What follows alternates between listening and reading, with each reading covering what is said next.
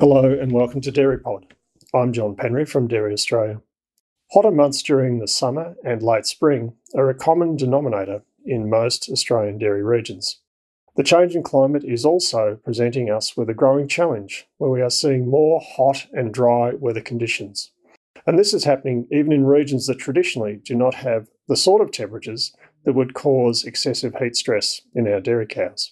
In these times, how we manage our cows' diet and environment impacts on their ability to cope with the stresses caused by their environment, including temperature changes. In this DairyPod episode, Dairy Australia's technical lead for feed-based nutrition, Rodrigo Alborno, discusses with lecturer and researcher Christy Di Giacomo and ruminant nutritionist Ian Sawyer options that farmers have available to them to look after their herds during the summer months.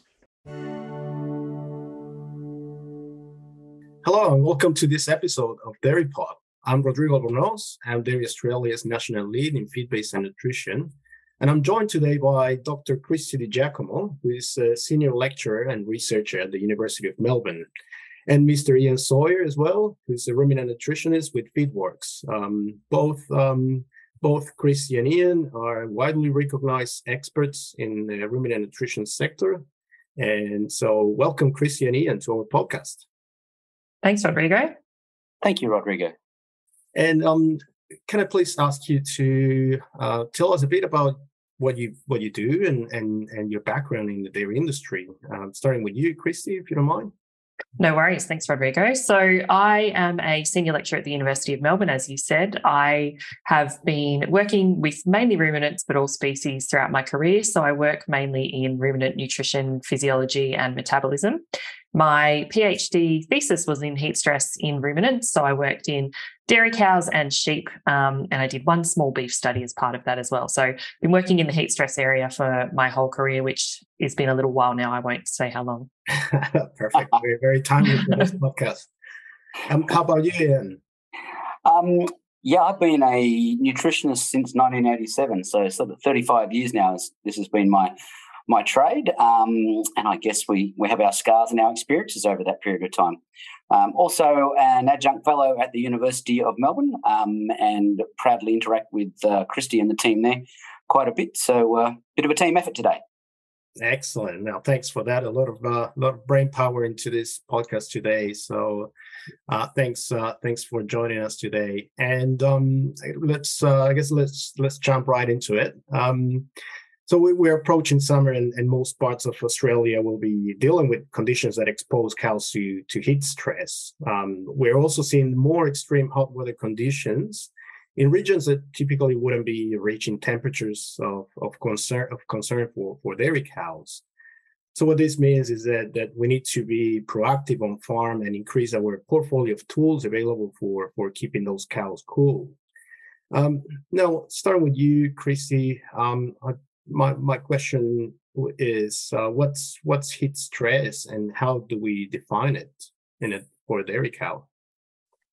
Yeah, so I'm sure most people have seen heat stress in their animals. We have these European-derived breeds of cows living in very hot systems that, they weren't necessarily adapted for. So heat stress causes a whole lot of things, some that you can see and some that you can't. So the more visual responses that you'll see are things like increased in respiration rate or panting rate. They will seek out water. Sometimes they will climb into the water trough or the dam to get cool. They'll seek shade. They might stop eating. Their heart rate will go up. They will do things internally that aren't so visible but are certainly causing issues, like they will move their blood flow. So to try and cool themselves down, they'll move blood flow towards the skin so that it can be cooled. But what that does is it leads to reductions in blood flow to other processes like digestion. So they'll stop digesting their food as they normally would. They might stop eating, and that's a whole lot of reasons why they do that. The metabolic heat associated with eating is a big one. So cows, when they're fermenting food, produce a lot of heat. They don't feel like eating. It's the same for you and I in a different way, but on a very hot 42-degree summer day, the last thing you want to do is sit down and have a big meal. So the cows are the same. So they do lots of things at a hormonal and metabolic level as well, but they're the big ones that you'll sort of see in the field, that they stop eating, they seek shade, they might pant, changes to heart rate, blood flow distribution, lots and lots of things. And reproduction is one as well that's less visible, but they'll have some things that change in that capacity, which potentially limits their reproductive efficiency or damages it. Yeah, interesting, and that's an interesting comment around where those cows have originated from. From my experience in Canada, I remember seeing cows in minus 20 degrees weather doing just fine. Well, during summer days with just 25, 26 degrees, they will be panting and seemingly stressed. So, yeah, very, very interesting. So it seems that there are a lot of internal changes happening in those cows that are dealing with heat stress. What are some of the consequences associated with that in terms of production, and are there any long-term effects related to that? Yeah, so what I didn't discuss then was the changes in metabolism. So what they do is they change how they use, what sources of energy they use and how they use them in a very kind of brief way. So they sort of preferentially use glucose, and that means that their blood glucose levels drop slightly. They will start to mobilize protein instead of fat. So that instead of using energy from fat stores, they mobilize it elsewhere. And that causes a whole lot of other changes to other hormones and metabolites in the blood that probably don't need to get into here, but it causes systemic changes. All those hormonal changes will have big impacts. So some of the big hormones that are changing are things like IGF-1 and prolactin, and they will have big impacts on the growth and productivity of the animal, but also, as I mentioned before, reproduction. So you see sort of a 20 to 30% reduction in reproductive efficiency in animals that have been heat stressed, and that can actually be delayed and happen months later. So depending on when they're ovulating and things like that, you can see a reduction for them to return to full fertility. You can see oocyte damage, so carryover effects, depending on the time of reproductive stage the cow's at as well. One paper I read said that follicle size reduces about 0.1 of a mil every increment of THI that increases on the day of estrus. So depending on when that happens, you can see some really long-term effects. And then there's other things like prenatal programming that, again, I might not get into here, but if she's already pregnant, that calf can have issues later in life from being heat stressed in utero. So really long-term damage, and a whole lot of other things as well because of the reduced intake. So you can see a drop in milk yield because she's not eating enough, all of these other things, and then increased susceptibility to illness because she's not eating enough, her immune system's being challenged, and then she might do things like seek water to cool herself down so she can be in dirty environments. It's all, it all exacerbates one another. Yeah, interesting, and sounds like many of those internal changes or metabolic changes really are similar to what happens to a transition cow or a fresh cow, where she increases mobilization of body fat and changes how she utilizes other nutrients, and also deals with low dry matter intake, and that predisposes those fresh cows to health disorders as well. So. Mm-hmm. Yeah, a lot of similarities there. So obviously, those are things that we try to minimize during these conditions. And so, Ian, what are some of the practical things that farmers can do heading into summer to mitigate against heat stress? Yeah, it's interesting. I mean, there's some stuff that we can address around the environment for the livestock themselves, and that's almost a prevention sort of strategy. As a nutritionist, I tend to look at things we might be able to do around the diet, but before we get to that, we should not give up on the fact that we can potentially manipulate the environment for the better for the livestock, and particularly with something like shade. Shade's a huge welfare issue, and we lost a lot of shade belts during the millennial drought, through northern Victoria, southern New South Wales, right through. A lot of places lost a bunch of trees that have been there, and they've not really been replaced.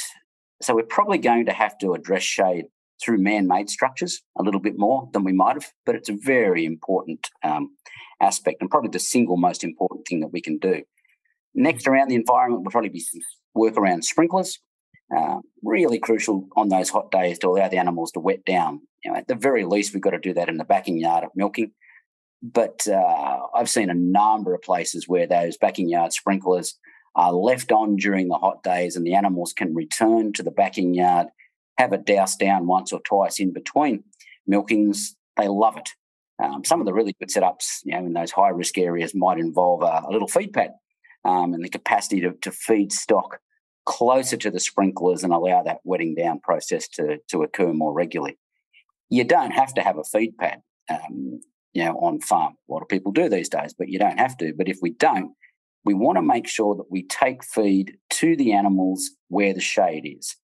Mm-hmm. It's really silly to walk stock down through the sun to scrubby, dry summer pasture for a kilometre, stand them out there to pick up 1 or 2 kgs of low-quality dry matter grazing down in that part of the world and then tramp them back down to the dairy again, umpteen hours later. They don't want to do it.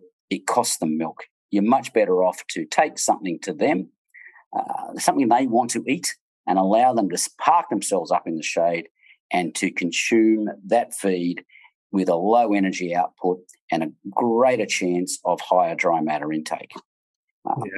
In those extended weeks, to make one further comment, in those extended weeks, if you only own one really good, truckload of lucerne, it's going to be one of those weeks, where it's going to be 37 to 42 degrees and, 21 and 24 overnight. That is the week to feed your premium forage to those cows. It'll help them a great deal.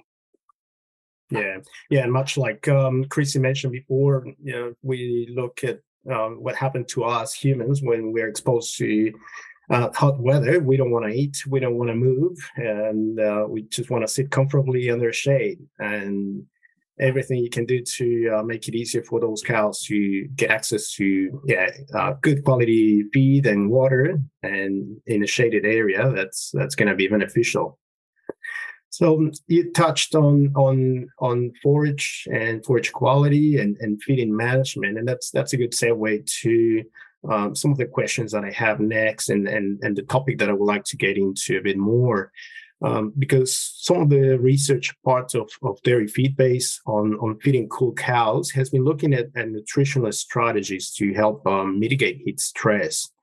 Some of the work from the team has been looking at things such as feed additives, changing the type of grain in the diet, and the quality of the forage that is offered to those cows. One of the things that the team has found is that feeding an additive such as betaine can contribute to lowering body temperature and to profitably maintain feed intake and production in those cows that are facing a heat event. Christy, you mentioned that you've done a fair amount of work on heat stress in the past, and I know that you work with betaine as well. Can you please tell us what betaine does in the body and what were the outcomes of your research around that? Yeah, sure. So as Ian mentioned, there's lots of things that we can do to try and mitigate heat stress, providing shade and cooling mechanisms, but quite often the problems really arise when it's hot all day and then still hot overnight. If you're not getting that overnight cooling, that's when the animals can't offload heat at night. They're getting up the next day still hot and then further exacerbating that. So that's where some of these supplements can be really useful. So we've showed that dietary betaine in lactating cattle diets, if you feed it at those periods where they're not getting any respite from heat, you can actually maintain milk production. So what betaine does is it acts in a couple of ways, but one of them is as an osmolyte. So it helps cells maintain water volume. So stops them getting essentially dehydrated. Mm-hmm.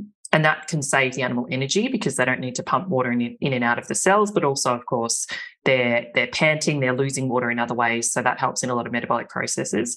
Betaine can also act as what's called a methyl donor. So I won't get into the biochemistry of that, but methyl donors are important for lots of fundamental roles from, DNA synthesis right through to different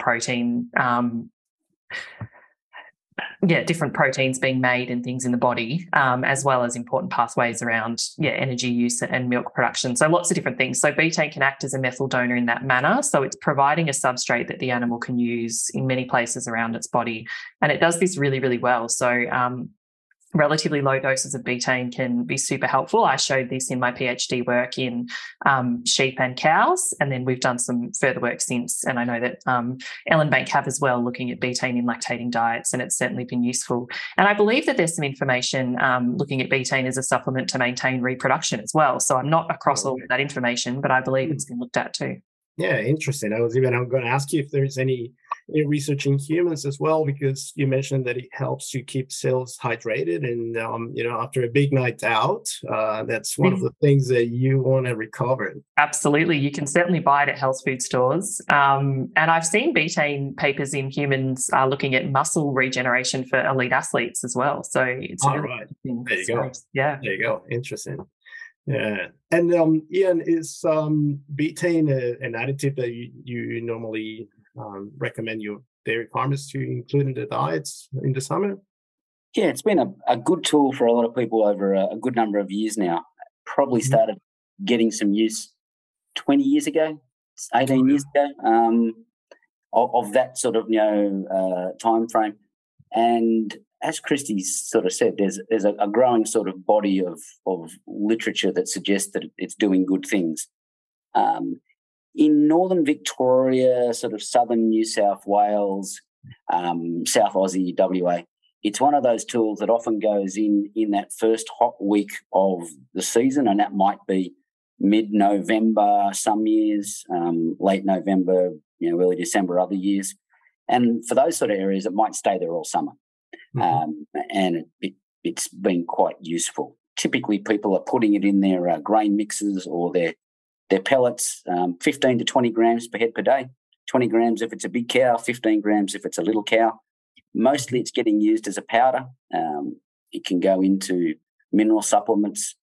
There's liquid versions of it that can be used as well. Probably one comment, make sure you stick with one of the natural versions of the compound. Most of the research, I think all of the research has been done on natural betaine from sugar beets rather than the synthetic forms and the hydrochloride. I don't think there's that body of evidence on the non-naturals. But, yeah, other than that, it's been a useful tool for a while now. Yeah, interesting. So, yeah, there's a bit of flexibility as of how we incorporate it into diets. And I think it's a good point. What you mentioned last is, always using or incorporating things into your diet that are backed by research, and that's something important to keep in mind. Some of the additional strategies that the Feeding Cool Cows team has been looking at is around changing the type of cereal grain that is offered in the diet and the type of forage. And they found that feeding corn grain, for example, instead of wheat grain during those hot conditions, can improve forage intake and milk production in cows. They also found that feeding low NDF forages, such as fresh chicory, decreases body temperature and increases milk production during a heat event when compared with feeding higher NDF forages, such as pasture silage. Chrissy, from your experience, you were talking before about trying to reduce that heat production that happens in the rumen, and you've done some work with modulating the type of cereal grain or the type of starch that goes into the cow's diet. Can you comment on what are the drivers for that improved response during a heat event when, for example, we're feeding a cereal grain such as corn instead of wheat? Yeah, so what you're doing, as I mentioned, is that you're changing that heat of fermentation. So when animals are eating a starch source that's being really quickly fermented in the rumen by the microbes, that's producing a lot of heat. Which is, somewhat an inefficiency, but it's also in a hot cow, not a nice feeling. So she's getting a whole lot of heat. Think about how large the rumen is and how much capacity that's taking up in the body cavity. That's getting very, very hot. All that heat needs to move out of the body. And because of changes to her core temperature, she's already too hot. So she has to go use different methods to dissipate that heat. So that's, respiration and other heat loss mechanisms that are available to her. So by moving that side of digestion, so instead of having the rapidly fermentable wheat, for example, in the rumen, if you can have something like corn that is slower fermenting, or you can bind those the starch sources with something that changes the site of digestion. So instead of it being fermented in the rumen, it's being absorbed and digested in the small intestine. That actually produces less metabolic heat. So she's getting less hot inside. So we did some initial work many years ago, looking at feeding cows corn versus wheat, and even just looking at the skin temperature using infrared cameras and just laser thermometers. The rumen temperature, the flanked rumen temperature over the skin was degrees cooler in cows that were fed corn versus wheat. So you're just stopping that internal heat load from further pushing her along. Yeah, and even 1 or 2 degrees in a cow makes a huge difference, right?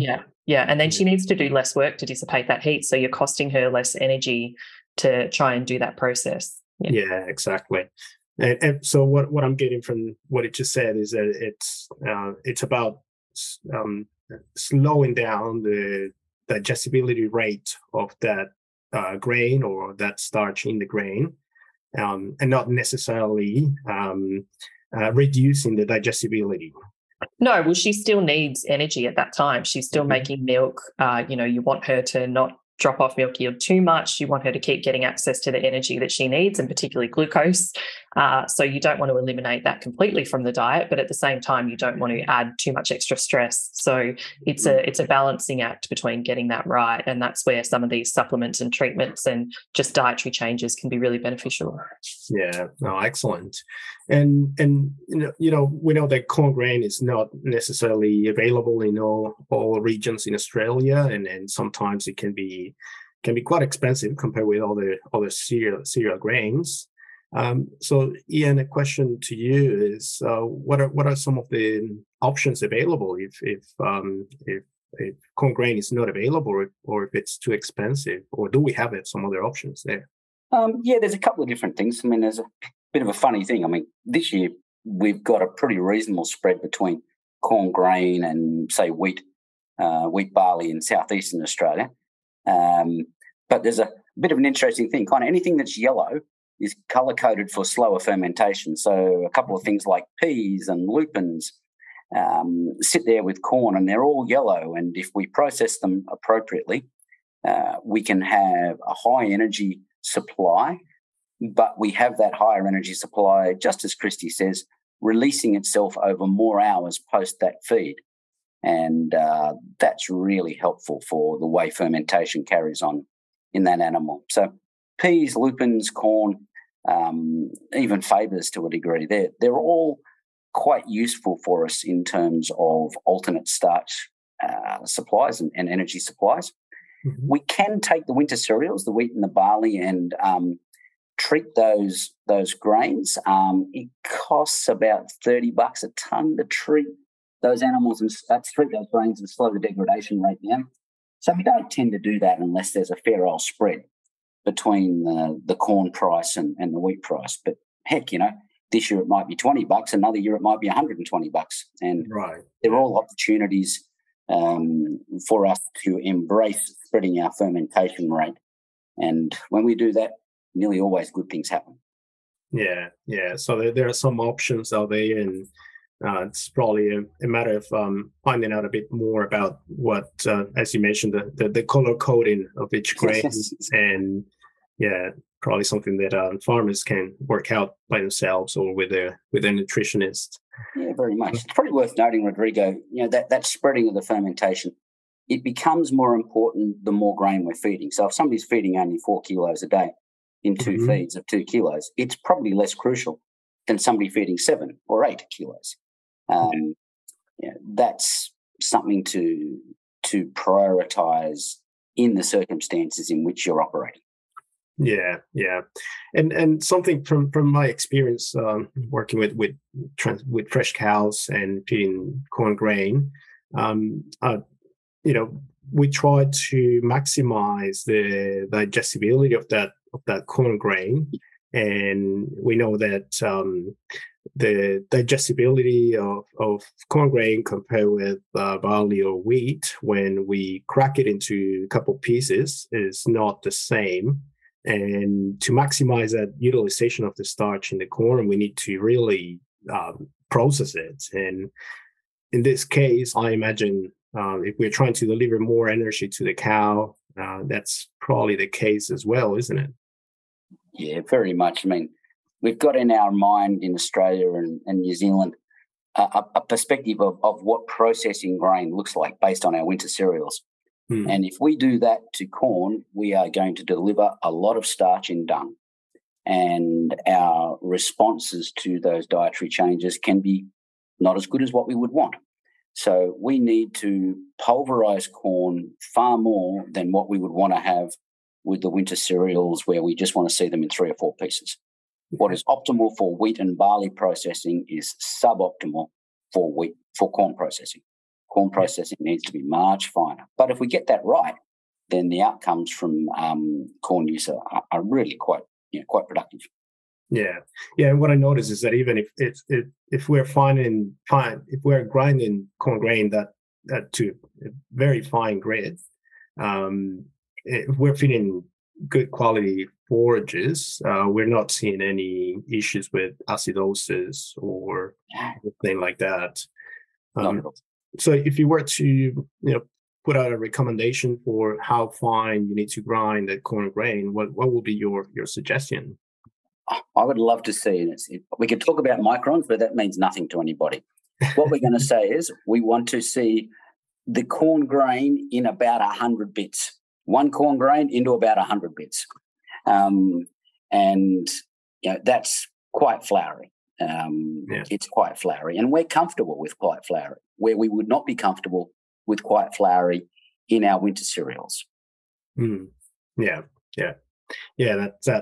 put cows at risk, especially in during heat stress, when the feed intake is low or the forage intake particularly is low. And very much. Good. Well, and we touched on forage. So, and as I mentioned before, one of the things that the Feed and Cool Cows team found is that feeding low NDF forages such as chicory improved the production and intake of those cows during a heat event compared with higher NDF forages such as pasture silage. And we know that forage quality is king at any stage of lactation, and during hot weather it doesn't seem to be the exception. So, Christy, what is driving that positive response with better forage quality during one of these heat events? Yeah, so that's a combination of some things I've touched on already. So that digestive efficiency, really. So if it's crap, too fibrous forage that takes a long time to be fermented and digested by the animal, that's not necessarily a good thing in this case. And as well as something I haven't really touched on, but there's more evidence coming out around changes to the microbiome of the rumen in response to heat stress as well. So you're getting some changes to which bugs live there. I think more information will come out about that in the next few years around what's actually happening and which bugs are happy and which ones are not. And so that's going to impact digestibility. But what that's going to mean is the cows, rumen, storing that food in her rumen for longer, she's fermenting it for longer, therefore her overall intake is probably going to go down because she doesn't have that drive to keep eating. And that's going to lead to, fewer nutrients. Of course, during lactation, what you're trying to do is not have that happen, and you want to be pushing as much energy towards the mammary gland as she can. So that's going to lead to a whole lot of problems just with milk production, as well as other things that we can talk about there. So, good quality feed is important. Of course, summertime can be hard to get that, but absolutely, as Ian said, you should be throwing all of your best stuff at her at those challenging times. Yeah. So it sounds that we're trying to reach a combination of a slowly fermentable grain with a more digestible forage in order to sort of keep those cows cool. Is that right? Yeah, that's absolutely right. Yeah. Excellent. And we know it's been an exceptionally challenging season for many farmers to make good quality silage with 3 La Niñas in a row, and the challenges of getting into the fields for making any sort of preserved forage. Ian, what sort of qualities are we expecting to see this season, and how can we manage that in this during the summer? Yeah, wow. Don't know that any of us know exactly what we're going to see just yet, but we don't think it's going to be any good. How about that for a starting point? We are going to cut our silage really late. We're going to cut our hay really late.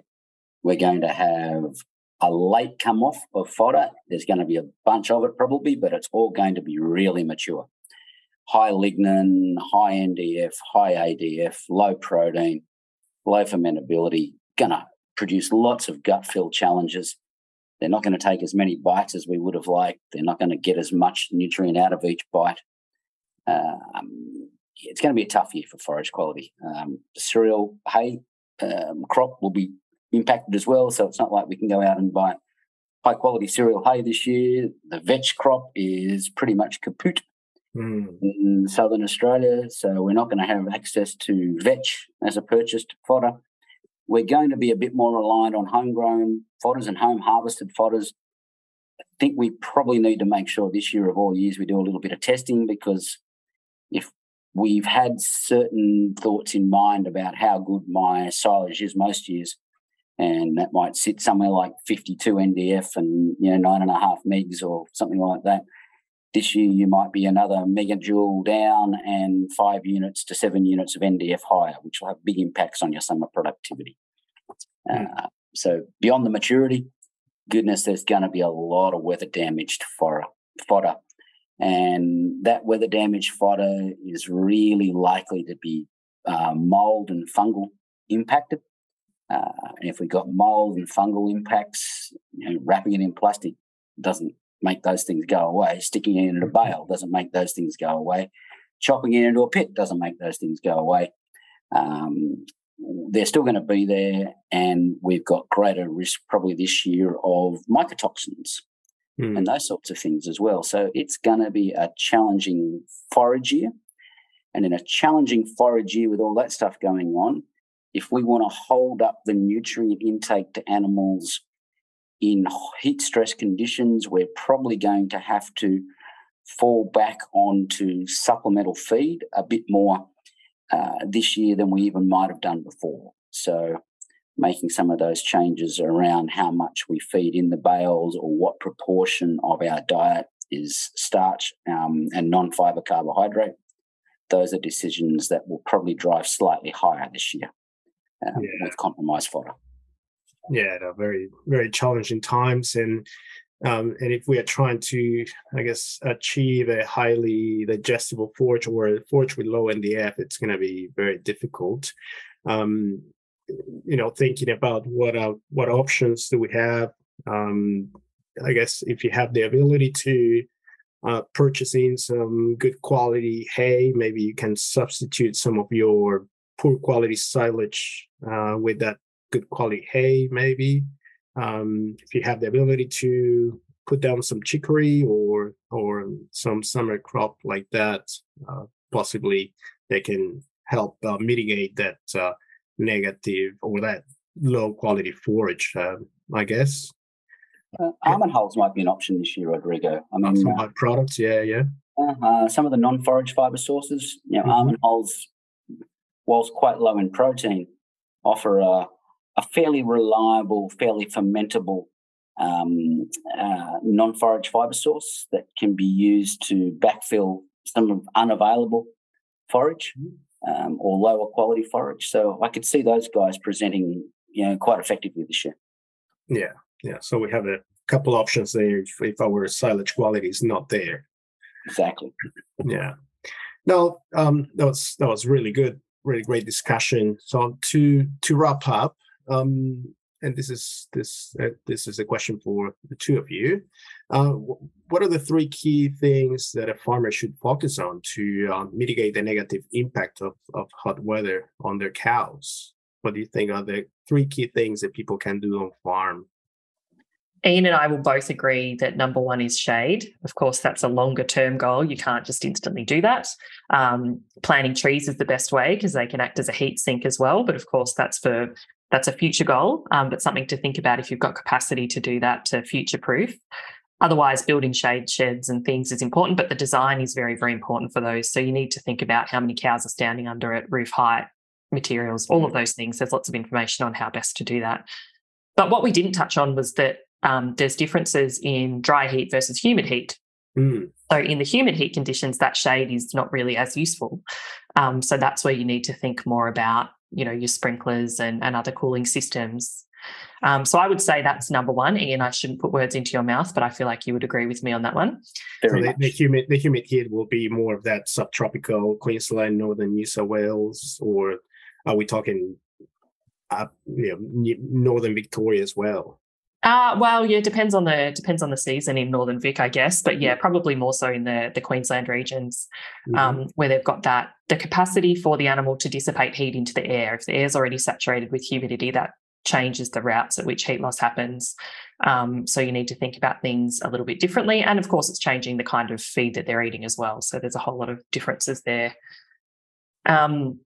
So that was my number one. Number two, of course, is feeding them properly, and that can come in many different ways. So something we didn't really touch on, I think Ian mentioned it briefly, but changing when you feed the animals. If you have the ability to do that, the animals don't want to stand and eat at 1 or 3 p.m. when it's the hottest part of the day. If you've got capacity to cut and carry feed and give it to them later in the day, then that's great. And further on that, if you can milk them at different times of day, that's helpful as well. Walking them into the dairy in the heat of the day at 4 or 5 o'clock and having them stand around in the sun is very unhelpful.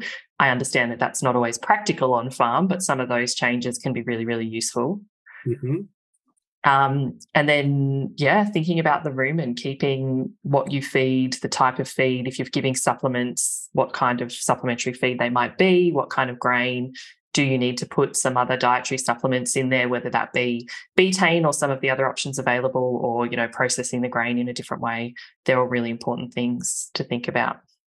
Yeah. Great. Yeah, and anything you would like to add to Chris's comments? Let's just add to the comment more than absolutely shade. Number one, if we're in a house cow circumstance, or if we're in that sort of semi-tropical environment, air movement becomes really important. So, if we're housed, well, clearly there's shade there already. But, the fans in a confinement system become important for air movement. The misters and, the sprinklers become important. But the less scope we've got for evaporation, the more the air movement becomes important.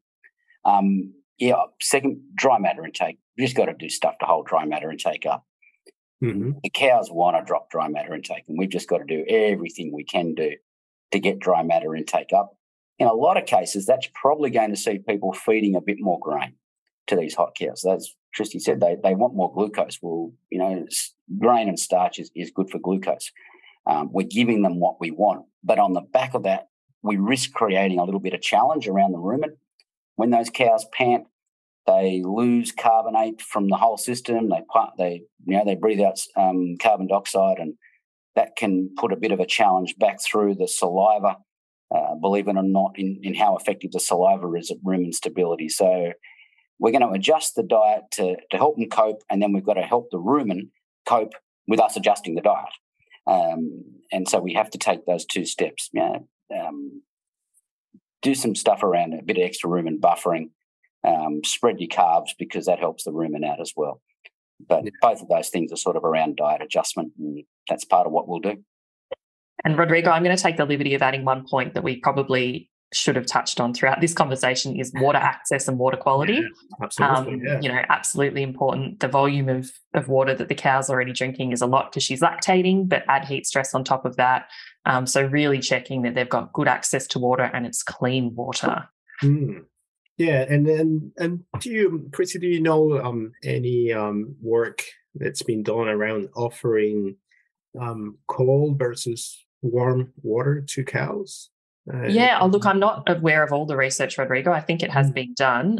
From an infrastructure perspective, I think that would be tough, depending on how much water you have access to and where it's coming from. So you don't want to be creating systems where you have a whole lot of energy requirements to do that. But it certainly would work, thinking of the volume of water that gets into that rumen. It would cool the cow down, potentially only temporarily, but it would certainly help. Yeah. No, and the question comes from the back of some work that I've seen several years ago, some 10, 15 years ago back in Argentina, where they offered cows that were in heat stress, 2 buckets, one with cold water and the other one with warm water, and they did not have any particular preference for either of them. Right. Now, the effects that it will have in the cow are probably different, as you mentioned, but the cow itself did not have a preference. That was just one piece of work. Obviously, we need to see what other type of research is telling us. That's been great. That's been a great discussion. Thank you so much, guys. That's been very informative. I think it provided some guidance as of what farmers can do to mitigate the negative impact of heat stress, and we dive deep into one of those tools that we have available, that is nutritional strategies. And so thank you both, Christy and Ian, for your time today and for sharing your expertise with our audience. And it has been a pleasure speaking with you. Thanks, Rodrigo. Thank you, Rodrigo. And thank you, Christy. If you would like to find out more about the different dairy innovation programs or the Cool Cows resources, you can find this information by contacting your local regional office. We really hope that you've enjoyed this podcast, and remember that there are plenty more on a broad range of dairy industry topics covered in the DairyPod program. So don't forget to subscribe on your favourite podcasting platform. If you have any questions or ideas for future podcast episodes, please get in touch with us by emailing to dairypod@dairyaustralia.com.au. Thanks very much for listening, and bye for now.